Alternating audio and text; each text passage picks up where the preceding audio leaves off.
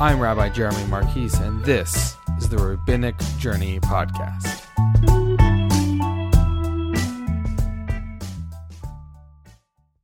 Welcome back to Monday Mishnah. I'm excited you're here. It's Passover. That's why you find me in my kitchen. I'm doing my cleaning and my preparation. But I wanted to take a break, do some of our weekly Mishnah learning. We're in Masechet Brachot, Mishnah, chapter 2, Mishnah 4. And in this Mishnah, it describes what happens when the obligation to recite the Shema intersects with when you're at work. Right? So the Mishnah reads, workers or artisans who find themselves on top of trees or on top of stone walls, they are permitted to recite the Shema, just as they are not allowed to recite or do the Amidah, the standing silent personal prayer. And so it sets up an interesting juxtaposition there. So I think there are two major takeaways from this. First, that the rabbis understood that people go to work in all sorts of places. You know, that's true today. If you're a garbage collector, you might find yourself out early in the morning where that obligation to recite the Shema comes to you while you're at work, or a taxi driver.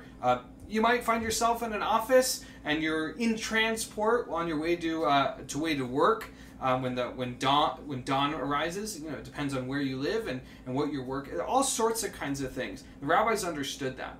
That doesn't mean our obligations are any less important. We just need to find a way to navigate them.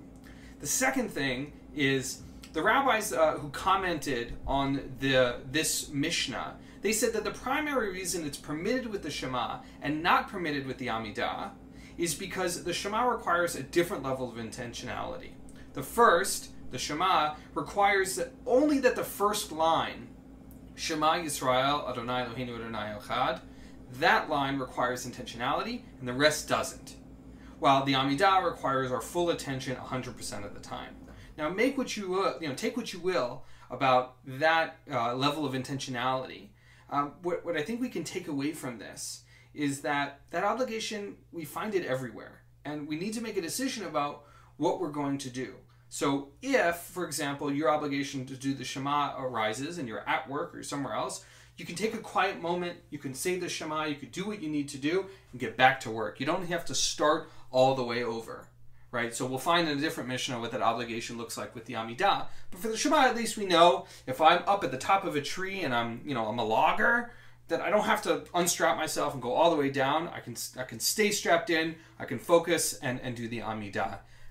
That might, if that's where the stone wall and the tree come in, maybe I'm at work and I just need to, take a moment sitting in my cubicle or my chair or my office or wherever it is that I am, and I can just be focused for that one moment that I need to and recite the rest by rote or by the book. I'm not suggesting that, but the